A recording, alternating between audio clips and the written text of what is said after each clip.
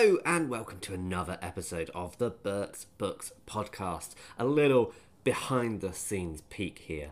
The review I am about to tell you about was recorded a couple of days ago, but I like to do the intro and the outro as close to the episode going out as possible so that I can give you any important updates that I need to give you.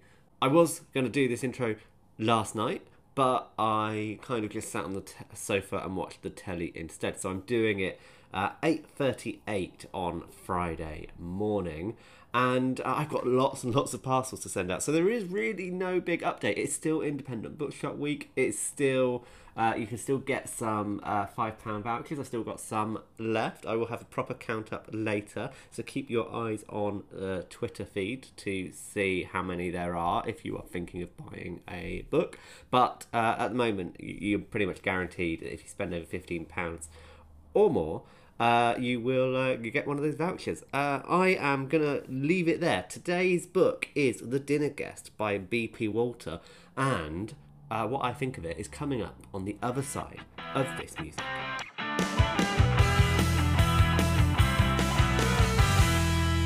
So you know by now that I have a rule about reading books that are coming out. I need to read stuff that isn't yet published so that I can find brilliant books for the website to put up on pre-order, to put in the subscriptions that are coming out. That's my main job when it comes to reading, is to find brilliant books for next month's subscription, the subscription after that, etc.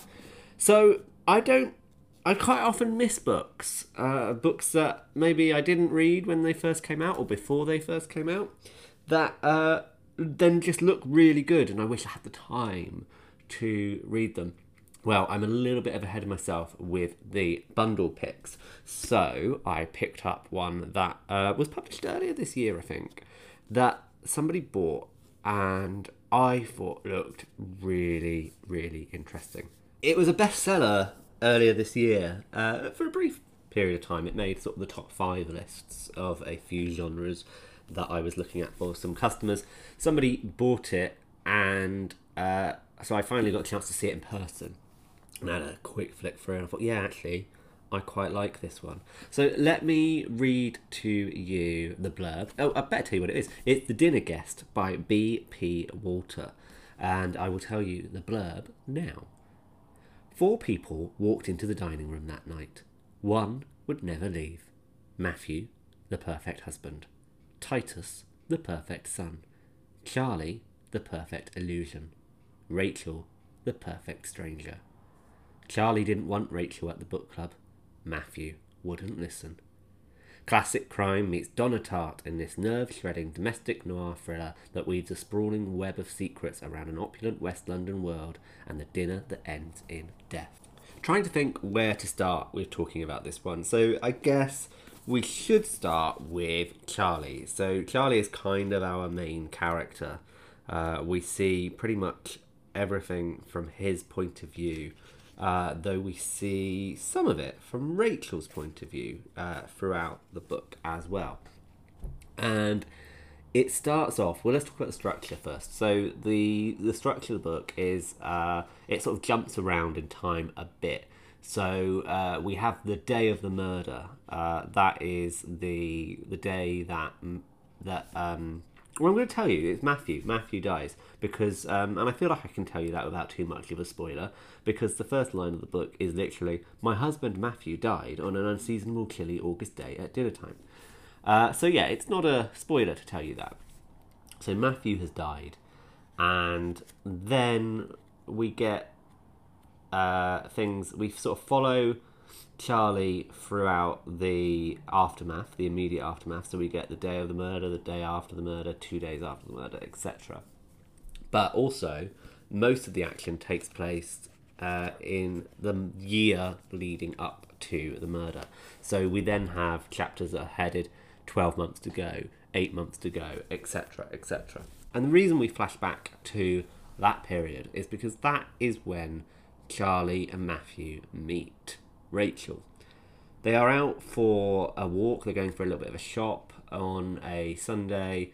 they're in Waterstones, and Charlie is picking up a book that will make him look intelligent. It's sort of one of those books that he's sort of saying it. He'll pick it up to make himself look smart, put it on the Instagram, but probably never really read. But he'd read a review, and he reaches for this book at the same time as this woman, Rachel. And they have a little bit of a chat, and that's it. They move on. They then are in Marks and Spencer's doing their shop, and they bump into her again, and they get to talking. Rachel reveals that she's new to the area. She shows off all the books that she's bought while she's in Waterstones, and Matthew says, "Oh, why don't you come to my book club? We're reading that book at the moment, so you should come." Charlie's like, "What? Why are you inviting this stranger, this complete stranger, to your book club?" So Charlie and Matthew are a gay couple, which is why the alarm bells don't ring about rape. Normally, somebody's husband invites another woman to a book club. You're like, okay, we see where this is going. It's not that. They are a gay couple. They have a son, Titus, though we don't know the full situation of that. We do know that Charlie is not Titus's dad, that Titus was on the scene before Charlie. We don't know at the beginning how Matthew has come to have Titus in his life. We don't know if he's the father, if he's an adopted father. We no idea. But we do know that he's in this committed relationship with Charlie. And yet he invites Rachel to this book club. Rachel, who a year later will confess to murdering him. That bit happens in the prologue. It is not a spoiler. So what changes in that year to lead these people to Matthew's death? Titus is a lot older than I originally pegged him as. I sort of had him as 9 or 10 because of just the way he was briefly talked about. He's at home, but he's with mum, so he's fine. They're making cakes. Well, he's actually about 14, so he didn't need to have somebody looking after him necessarily. In fact, he's old enough to go and look after somebody else. But so it took me a little while to sort of work out that dynamic. But once you do, you really get into it. And actually, the relationship between Charlie and Titus is a nice one. So although not his blood father or even his sort of father that's been there his whole life, there is a really nice relationship between them. Between all three of them, actually. It's a really lovely setup. And Charlie is taking pictures all the time on Instagram and putting them up. And then this is... what I really liked about this book was that Charlie himself, he starts to become unlikable the more we get to know him. He is... he admits himself he's a bit right-wing. He is... which is unusual for a gay man, but then you start to learn actually all of these people are part of this upper crust, this sort of aristocratic, and they're not swimming in money, but it's never been a problem, and they go to posh country houses for dinners with the Ashtons, that sort of vibe. And Matthew's from a very similar world, so that's possibly why they get on, and why Charlie maybe has some of the attitudes that he has, because he's never really struggled in life. He alludes to a little bit of a struggle later on, but it's nothing. It's really nothing. Yeah, but I liked that. I liked that this character who we are presented to, this perfect married couple and their son, they're not really all that nice, actually, once you get beneath the surface. And I guess that's partly what the writer is trying to sort of show us, because it starts out with this lovely couple and everything on the surface seems lovely, much like Charlie's Instagram posts. Underneath, things maybe not quite so nice. Charlie is a little spoiled. He is uncommunicative. He has problems with Rachel, but he can't say why, and Matthew is very much not interested in hearing it. So there's a little bit of tension there. And then Titus himself is, I mean, he's 14 years old, he's going through puberty, and he is acting out. He's starting to act out, and not necessarily in great ways. I mean, nobody acts out in a good way, but you know what I mean?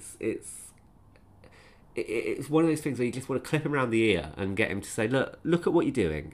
It's not right. You know, you're going to regret this behaviour later on in life.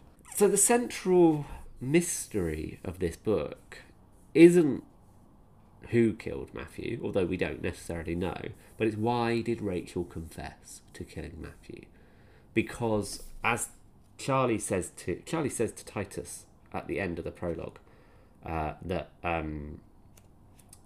Rachel told them, the police, that she did it, and Titus looks up at him and says, "But why?" And Charlie asks himself, why would Rachel confess to a murder that she did not commit?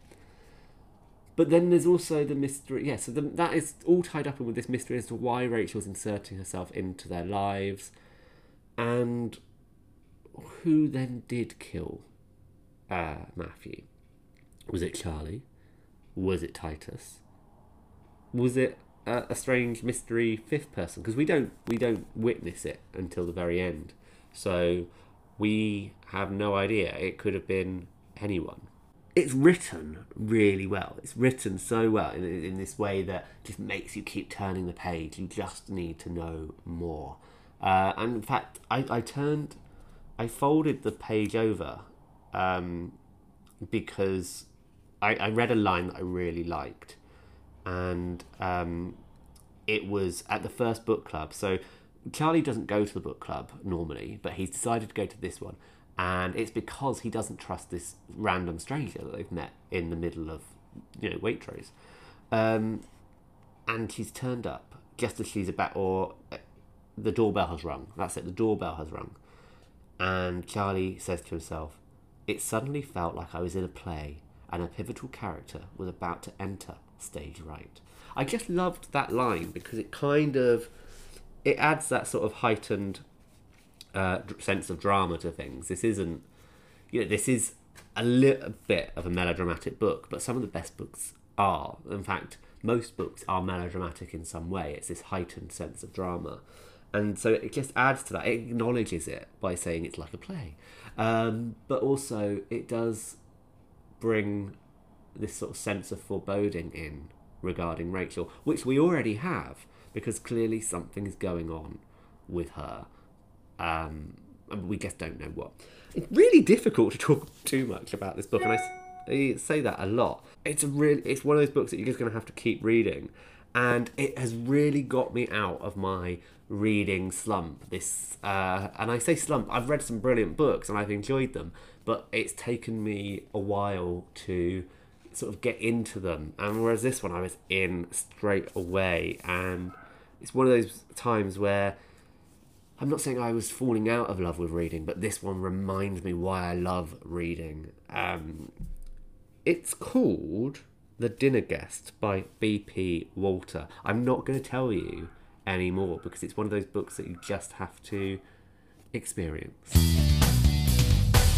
That was The Dinner Guest by B.P. Walter. You can order it on burtsbooks.co.uk right now. And I completely forgot in the intro to tell you the most exciting news. Patrick Gale has a new book coming out. It's not coming out until March 2022, so a good 9 months away.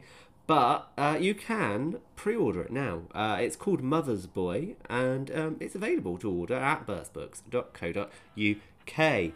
I would like to hear from you. I want to hear about your thoughts on The Dinner Guest. I want to hear your thoughts on Patrick Gale. I want to hear anything you have to say about books. Email me at burtsbooks.co.uk or find me on Twitter, which is just at burtsbooks. I will leave it there. Please don't forget to rate, review and subscribe. But in the meantime, keep reading.